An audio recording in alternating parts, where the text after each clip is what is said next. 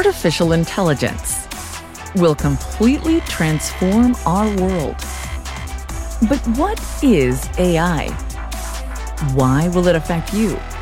And how can you and your business survive and thrive through the AI revolution? Welcome to AI and You. Here is your host, author, speaker, and futurist, Peter Scott. Welcome to episode 31. In this week's episode, I'll conclude the interview with Ted Parson of UCLA's AI Pulse project, when we'll get into regulation, ethics, and law of autonomous vehicles, some of the Pulse project's work on longer-term consequences of artificial intelligence development, and talk about what it takes to join a project like that. Ted has been published in Science, Nature, and many other journals, and his recent books include A Subtle Balance, Evidence, Expertise, and Democracy in Public Policy and Governance. He spent 12 years on the faculty of Harvard's Kennedy School of Government, has consulted for the White House Office of Science and Technology Policy, and has degrees in physics and management science, and a PhD in public policy from Harvard. Pulse is the program on understanding law, science, and evidence at UCLA's School of Law. They conduct, quote, interdisciplinary research and innovative programming to study how technological advances and scientific knowledge and uncertainties influence law and policy making, and how their impacts can be managed to advance human and societal well-being, end quote. In last week's episode, we talked about some of the work of Pulse, sources of bias in AI, and use of AI in law. Let's rejoin the interview now with Ted Parson. You know, there's an interesting analog here as well to autonomous vehicles. So here are two propositions which I think are both obviously true. One is that autonomous vehicles will be much safer than vehicles operated by human drivers. And the other is that autonomous vehicle systems will not be completely safe. There will be accidents, including deadly accidents caused by autonomous vehicle systems. And there will even be some caused by autonomous vehicle systems, which in that instance, if you would substitute an ordinarily competent human driver for the AV system, would not have occurred. So some people's response to that is that there is an intrinsic basis to favor human decision-making over automated decision-making. And thus, it is proper to impose a higher standard of performance upon an automated system than is imposed upon a human being. Others argue that basically there is a performance outcome, which is all that matters here. It is make transportation as safe as possible, and you should favor any system, human or automated or hybrid, according to its quantitative score in reducing risk. As long as an AI in an AV is not considered an agent, then this is governed by tort law, right? And insurance premiums and underwriting. Won't that market take care of how autonomous vehicles are deployed and what kind of decisions are made? It will if the reduction to a univariate scale of evaluation is appropriate, because insurance systems are pricing risk, and they're pricing risk in a rather simple quantitative manner. So when autonomous vehicles are deployed, my prediction is that your insurance premiums will be smaller if you drive an autonomous vehicle than if you drive yourself. That doesn't fully address the question of how much better regulatory authorities should require AVs to be in order to, grant them certain, liberties and freedoms of operation and release from regulatory oversight. Right. That is something that those authorities really have not come to grips with. It's only right now being addressed in certain states where they're granting limited access to certain vendors to run driverless vehicles in certain places under certain conditions. I think of this problem as the real version of the trolley problem. I think the trolley problem has been done to death to an unnecessary extent in terms of the question of should the AV decide to run over the old lady on the sidewalk or the kid waiting for the bus. But the real trolley problem that we are about to face, if not already facing, is when autonomous vehicles can be proven to, on average, be 10 times safer, say, than human drivers, but provably, as you say, make worse decisions and fatal decisions in cases where humans would have done better. That's inevitable. Those situations will occur.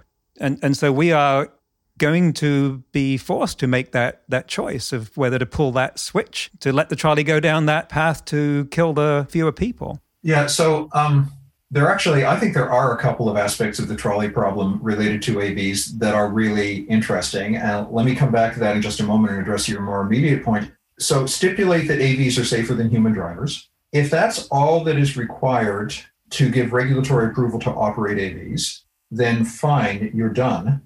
But I think that leaves a bunch of high stakes questions on the table and unresolved. So just what is the curve of capability versus expense, effort, and delay in terms of making AVs even safer still? How close to zero, how fast, at what expense, is it possible to get? It depends on, it's a kind of a model of social change and also a model of sort of what it takes to motivate private actors to pursue certain areas of technological advance. So if you're selling something that's better than the presently available alternative, you are, of course, going to argue to customers, insurance companies, and regulators that it's better. What do you want from me? They might reasonably come back to you and say, but you're dealing with something so dissimilar, you can make it 10 times better still, and we don't want to let you off the hook by granting these affordances or permissions until you've gone further down that path. They then, go back and work for another year or two and get even better. And they say, okay, is this enough? Is this enough? How far do I have to go?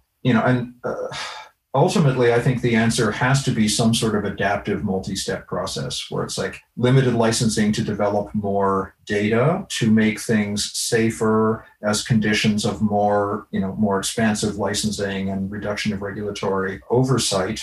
It's going to be very hard to face explicitly the question, though. It's like, how much better does it have to be before we allow or encourage it? I mean, this is actually one of the points, this is one of the shouting matches that Elon Musk got into, wasn't it? Was it Musk and Zuckerberg or Musk and Gates? Basically, a person on one side saying, any delay that you impose upon the rollout of autonomous vehicles is murder, because we already know they're safer than human drivers. And every delay means more people will die at the hands of incompetent and reckless human drivers and drunk human drivers, than would otherwise be the case. On the other hand, how do you continue to motivate the improvements in that thing, which is already somewhat better, or decide how much beyond somewhat better is good enough? But there has to be a change in just the law of vehicle codes. If a AV runs over someone when it's in autonomous mode or causes damage, or it's in some way it has created an injury, then who do you hold responsible? If you can't tell who the operator of the vehicle was, because not only was there no one behind the steering wheel, but there was no steering wheel. Yeah. Let's not take the last step toward there is no steering wheel just yet, because I want to keep the steering wheel in the car in order to illustrate just what a chaotic and unstable situation we're in right now. I mean, you're probably aware that the poor driver of that AV in Tempe, Arizona, that killed the woman walking with the shopping cart has been criminally prosecuted. So at present, there is uncertainty and confusion over where to situate accountability for harms that are caused by AVs in various degrees of autonomy in their configuration vis-a-vis human drivers. Some people are saying, well, if the system is fully automated, then it's a product liability issue. And so the liability sits with the manufacturer and seller of the product. But, oh, wait, is that the car or the system? Because those were different vendors. Other scholars are suggesting that, in fact, the real near-term locus of decision-making is going to be complex interactive decisions involving both automated and human systems, and we don't yet have a theory of liability that is adequate to account for that, particularly when you consider the issues of sort of fatigue, distraction, and reliance. So the old story about airline pilots and autopilots, that basically autopilots make flying safer, but then they create conditions of sort of boredom in the cockpit because the pilots aren't doing what they're regularly doing. And so the conditions when they have to come back in, are conditions of extremis that are high risk. And now, airline pilots are a highly skilled, highly selected, rather small subset, of human beings. And there's obviously been a ton of attention to the solution to that problem, which has been pretty effective. So, basically your pilots are alert most of the time, even if they're flying extensively on autopilot, and your pilots understand and have the skills necessary to take over, when needed. In cars, that's less the case, and it's obviously more problematic. It's like if you're in a car that doesn't need human input 99.9% of the time, but does very badly on short notice that 0.1% of the time, then there's a plausible case to be made that if you assess the whole system, you've actually increased risk. On the other hand, how do you get to full automation without passing through partial automation? So is this a technological transition issue where there is a period of greater danger followed by a subsequent period of greater safety? I think it's why companies like Google have said we're not rolling this out until it is level 4 or level 5, and that risk is less than what it would be with a human driver at all times. And I want to move on, but there's one thing I want to inject here as a question. Could we move this from vehicle code law and whatever law governs drivers of vehicles to industrial safety law, like the law governing safety of factories with various degrees of automation? Now, of course, that's largely a regulatory regime rather than a liability regime. I mean, industrial safety is mainly handled by, rather specific prescriptive regulatory approvals of procedures, training regimes, emergency equipment, operation of machines. But it does have its own set of liability. Yeah, of course. Well, I don't know. Let me turn the question back on you. I mean, what would be the implications of applying that model? How would it look different?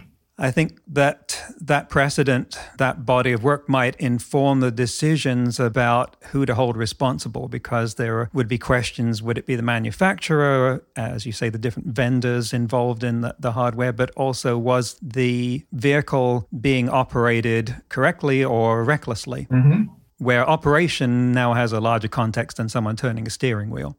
Right. And of course, it's possible that the legal regime would remain one in which you can sue multiple parties. This is very much an unsettled area of law. Mm-hmm. And it's an unsettled immediate one. I mean, I guess the other thing I should say is I've tried to characterize kind of the remote problems that we don't pay that much attention to, the immediate active problems right now on which kind of immediate responses are needed, on which we at AI Pulse have thus far decided, there's a ton of smart people working over this material. It's really interesting and important, but we don't have a lot to contribute. And so we don't pay central attention to those. And so we move to these slightly more distant ones that we argue have been neglected. Can we come back to the trolley problem? Because I'd like to raise one. Oh, yes. So one of the themes I'm really interested in societal impact of AI broadly, is that it almost cuts in precisely the opposite direction from the widespread concerns about opacity or non-explainability of decisions. When you automate any decision via algorithm, except insofar as you're doing so via structures 50 levels deep machine learning systems that are opaque, automation requires explication. If you write a program for something, you have to specify an objective function. If you're doing a machine learning approach, you have to specify a reward function on the basis of which you do the training. That often requires making explicit things which in the prior human-driven decision environment were never made explicit. So it's a bit cartoonish, but I think the two most interesting problems that have come up in autonomous vehicles have been the intensive discussions of trolley problem issues and four-way stop signs. And they both touch on the problem that I call ambiguity, discretion, and hypocrisy, and why we actually like them. So, trolley problem. If you want to program an autonomous vehicle to make a decision in every situation, that necessarily must include situations of extremis where somebody's going to get hurt, and the only locus of agency left to the system is to allocate the risk between different parties, allocate it to people in the vehicle versus other vehicles versus pedestrians. Now, if you're driving and God forbid, you face a situation where you have to decide between crashing into a fixed barrier and running over a pedestrian, we don't know what you'll do, but you'll do something. You don't know what you'll do until the very last moment, until it's actually upon you. If we're going to replace you with an autonomous vehicle, then we actually have to decide, under what circumstances does it allocate risk in what place? And that explicit allocation of responsibility has a kind of a tragic aspect to it that guessing about our own decision-making in extremis does not. There's something shocking about having to say, yeah, do everything you can to minimize accidents, but if you really face this decision, kill the pedestrian rather than the person in the passenger seat of the car. And the fact of making it explicit not allowing basically ambiguous delegation to human decision-making in the moment of crisis has something sort of corrosive or shocking or morally corrosive about it. And that's exactly what the framers of the trolley problem were going for when they posed it. They were philosophers, they were psychologists who were seeing what makes people tick, and let's put these problems to them that dig underneath the surface, undermine their confidence to make them uncomfortable. Yeah.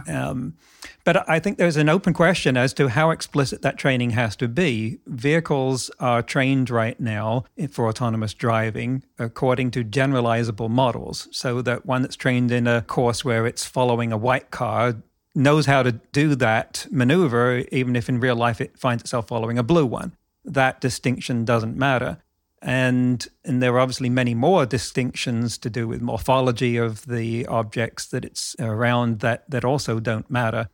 I like to think, this is a pure fantasy, that if someone at a AV training center said to their boss, hey, let's go and do the trolley problem. I've always wanted to do that one. Let's take that out on the test course. That they would get fired immediately. Their boss would have heart palpitations as to the implications, that they would be addressing that kind of situation very, very carefully so that it couldn't be traced back to them. Well, exactly. It couldn't be traced back to them. They'd be fired because it would be intolerable for the reputation of the enterprise to make this decision explicit. Mm-hmm. But that does not mean that there is no need to make such a decision. So now here's something, I'm actually not up to date on this debate. So when I last looked at it was a couple of years ago, and the people I talked to who were doing AVs pretty much uniformly said, oh, that's so theoretical and remote. We really never have to deal with that. It's not a problem at all. And I completely didn't believe them. And I completely didn't believe them because it is inconceivable to me that the programming of driver response would be so incomplete. And it's also inconceivable to me that situations requiring the distributive allocation of risks will never arise in driving. They will arise in driving. Rather, making the decisions explicitly is perceived to be so horrific, so appalling, so corrupting that we have to pretend we're not doing it. And in this respect, this problem is really of a piece with a lot of risk management decisions that have been made for a long time in public policy and law. So think about, say, risk analysis in regulatory decision-making and the intense controversy isn't quite the right word because there's there are incompatible views on this question, but controversy over the explicit assignment of a monetary value to human life, to loss of statistical human life. So according to OMB guidelines, U.S. regulatory agencies making risk-related decisions are expected to assign a monetary value to statistical loss of life and to be explicit about what that is. Most regulatory agencies use something of order $3 to $5 million for loss of a statistical life. There is a compelling technocratic argument that it is not possible to make rational regulatory decisions without having in mind such a value. How else can you decide how much more public money to spend on highway guardrails as opposed to playground safety, as opposed to investment in end-of-life cancer care?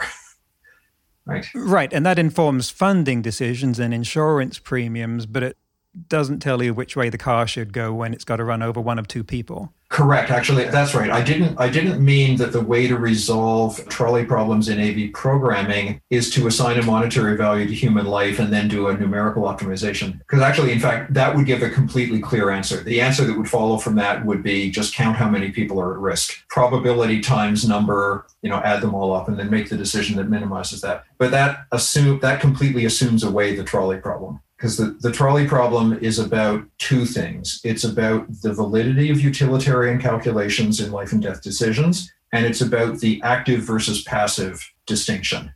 Right, but the trolley problem is artificial. It insists that you choose between two certain outcomes. In real life, no outcome will be certain. The examples where they appeared certain pretty much go to things like World War II and the Nazis doing unspeakable things to parents and their children. But in real life, a person and an AV would be looking at two choices which it would compute as one may have 99.9 percent chance of fatality, one would be 99.8% chance of fatality. It chooses that one.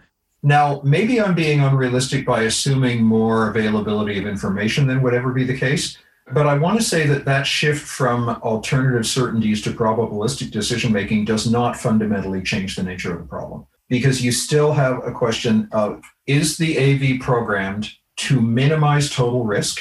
Yeah, I mean, if we were in a trolley problem situation, we would say minimize the discrete number of fatalities. Actively choose to kill this one as opposed to do nothing and passively consent or acquiesce to killing these three.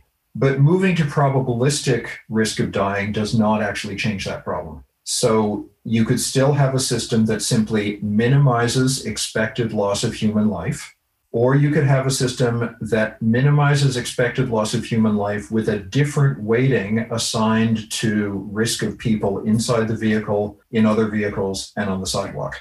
Now, it is understandable that nobody wants to engage those decisions explicitly, and thus people selling these products have to say, oh, no, we never have to do that. And yet I think they do have to engage them explicitly at some level, or they are passively designing a system that will make certain decisions in those situations, even if they're not acknowledging it. I predict that this will show up as a test case someday that will be surrounded by clouds of tort lawyers eager to go down in history. Very, very, very likely. And also that while we're working out the actual allocation of responsibility on such matters, there will be a lot of collateral damage. Like that, I mean, I feel very bad for that neglectful test driver in Tempe, who hadn't had to do anything for a long time and then was basically called to make an instant life or death decision and didn't do it. Right. Well, we could spend easily several shows on this whole thing, but I want to branch out into some of the other things that you're doing there and give us a sense of what your day-to-day work involves and what sort of impact you would like it to have, or is it having? Where does the rubber meet the road? Where do we see this working? Well, there's a couple of questions there. I mean, my day-to-day work is I have a bunch of diverse responsibilities. I don't run the AI Pulse project full-time. The question of kind of impact, we aim to inform discussions at the stage of the development and application of technological capabilities and the early development of understanding of legal and regulatory officials around those. We have not yet, mainly due to lack of capacity, we have not yet engaged in specific kind of near-term regulatory decisions, although I've recently begun participating in one of the standard setting exercises, one of the many standard setting exercises that's underway here. So I referred earlier to the standard trope of, regulation of rapidly changing technology, which is basically regulators and lawyers and lawmakers can never get ahead of it. All they can do is wait for developments to occur, applications to be deployed, bad things to happen, and then we come in after the fact to try to mitigate them. In a sense, replicating environmental issues. There's a lot of effort being devoted right now from many, many quarters, to try to get a bit ahead of the game in terms of legal and regulatory and other governance interventions for AI, because it's so obvious that the impacts are going to be huge and that it's harder to control bad things after they've happened, and you have to come back and kind of rein in affordances and capabilities that have already been used. Now, so far, I want to say the closer those efforts have come to concrete actions, the less ambitious they've been, the less their scope has been. So if you think, for example, all the exercises that are underway attempting to develop ethical guidelines for people developing and deploying AI and machine learning systems, they have failed to achieve traction because they're working either at the level of high abstract principles or at the level of sort of, very immediate day-to-day applications, where neither of those is actually successful because nobody knows how to deploy the principles in a meaningful way. And the sort of concrete control of stuff that's actually happening takes place in an environment of too much uncertainty about what shape this product will actually take and how will it be used by whom and what will its impact be. So I'm looking for a space in between that allows the exercise of constructive influence over slowly developing conversations, which will come to concrete legal and regulatory actions, but they're not there yet. So there are signs that governments, national governments in particular, are interested in this space and recognize that they need to do something. But I think they're looking at it and saying, we know that we should be involved in this. We just don't know how. So, for instance, in Britain, they have the all-party parliamentary group on AI, which I've participated in, I spoke at, and they've gathered a huge amount of information and testimony from experts and continue to keep going at that. And in the US, there's been Senate hearings. There was the Office of Science and Technology Policy report in 2016, and less done in the last 4 years, perhaps. And you have been involved with that group as well. What's your sense of, from the inside there, of the view of governments, whether it's national or state, towards AI? How well do you think they understand it? What do you think that they want to do? Well, I think you're correct in drawing a distinction between the initiatives that took place under the Obama administration and what's happened since then. And I should say, just by way of qualification, I spent time in OSTP, but I spent time in OSTP working on environment and climate issues in the Clinton administration. So I'm only familiar with those Obama administration processes by reading their outputs. And I would characterize them in the following way. A fair amount of attention and effort in that initiative was directed toward identifying the very powerful sort of innovative and value-creating aspects of AI and related systems. So it's conceptualized to a significant degree as an area of innovation in need of the usual government nurturing and support to encourage early-stage high-risk innovations, to promote partnerships, and to remove regulatory barriers that are not relevant or not required in this context. That's a very familiar way of thinking about technology and innovation, and it cuts across multiple governments on multiple issues at multiple times. Now, those folks were not the least bit unmindful of the transformative impacts of AI, but I want to say that their outputs and efforts suffered from the same limitations as those that I've characterized a moment ago in the context of all the non-state and multi-party and sort of collaborative standard-setting exercises. They didn't find a concrete place to land that was in between highly abstract statements of aspirational principle and rather low-bore, kind of immediate, small-scale issues in design and deployment. So the problems of big impact of medium-term applications, I think, remain inadequately addressed. Now, I expect there to be a lot of resumed attention to these issues in a new Biden administration.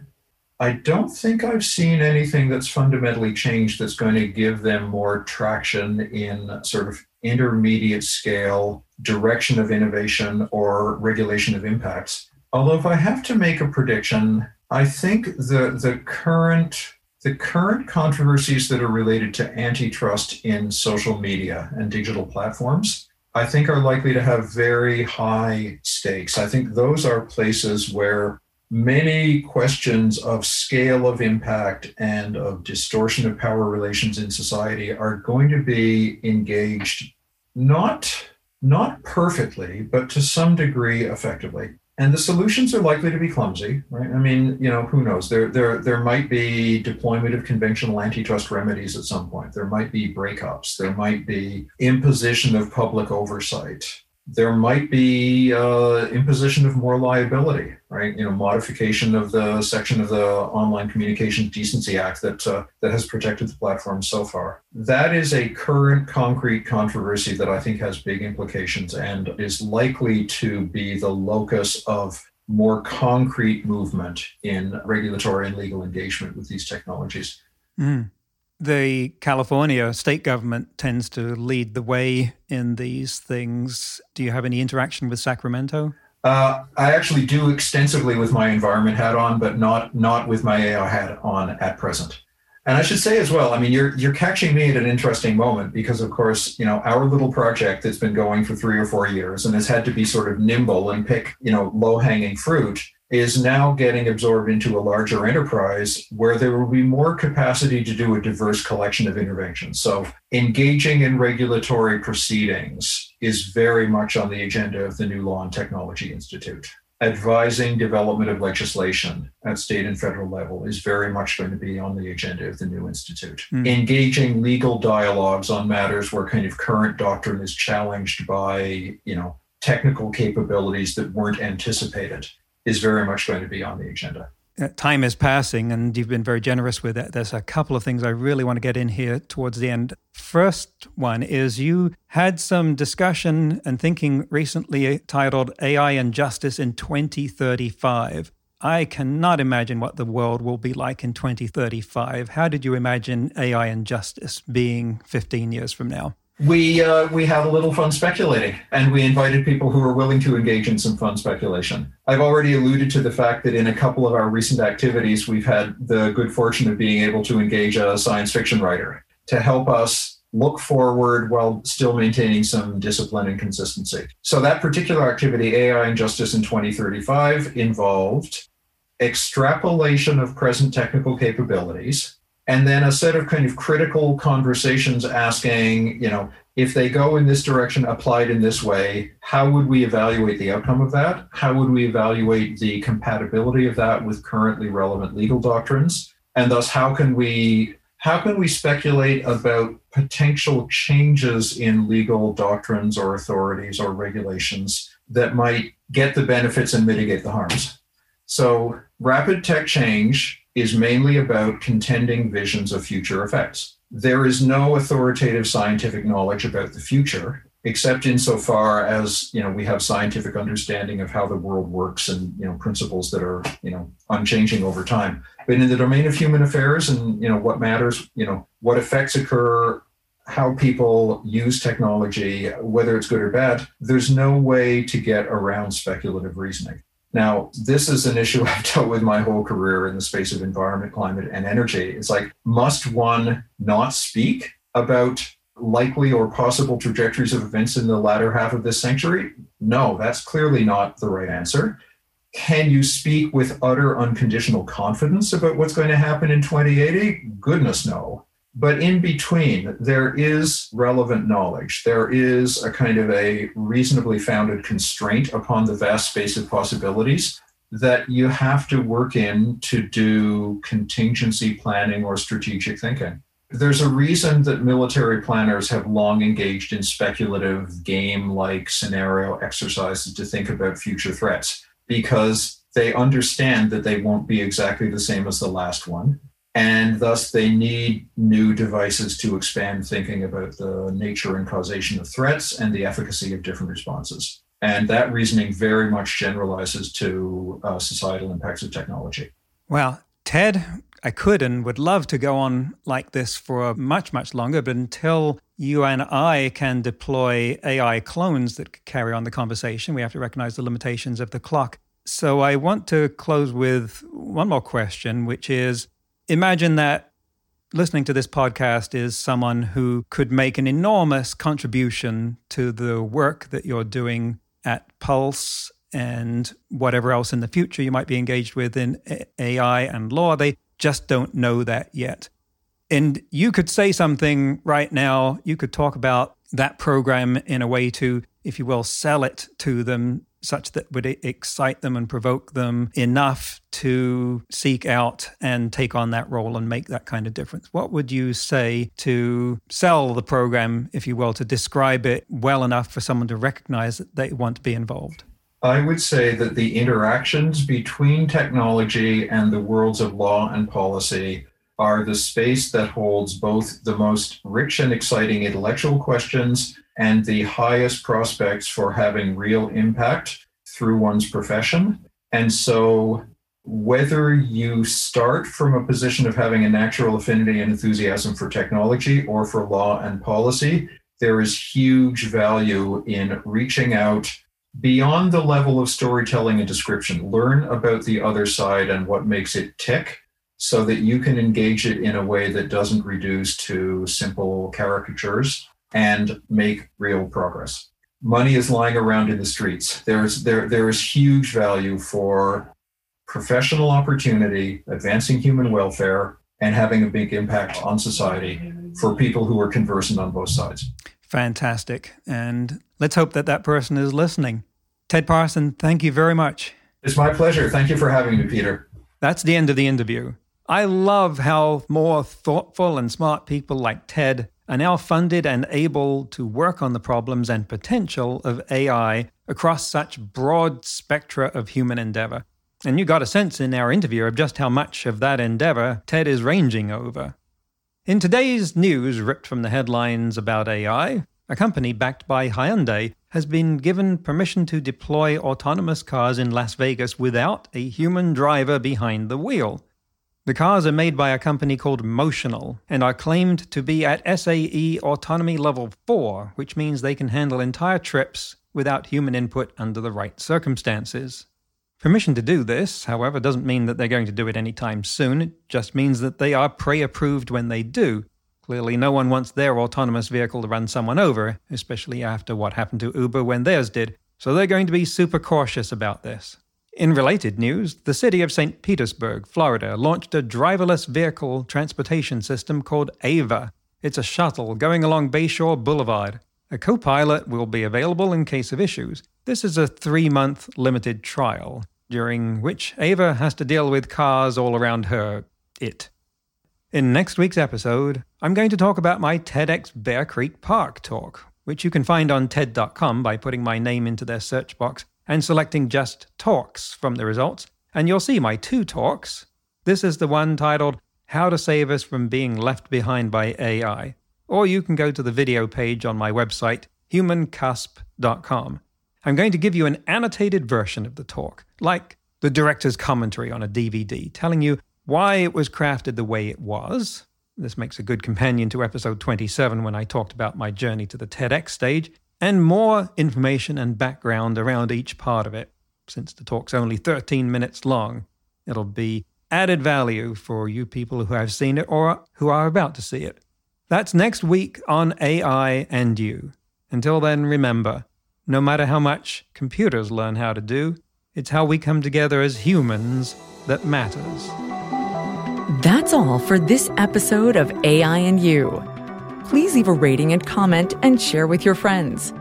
Get the book Crisis of Control and see more videos and articles at aiandyou.net. That's aiandyu.net, where you can also send us your questions. Thank you for listening.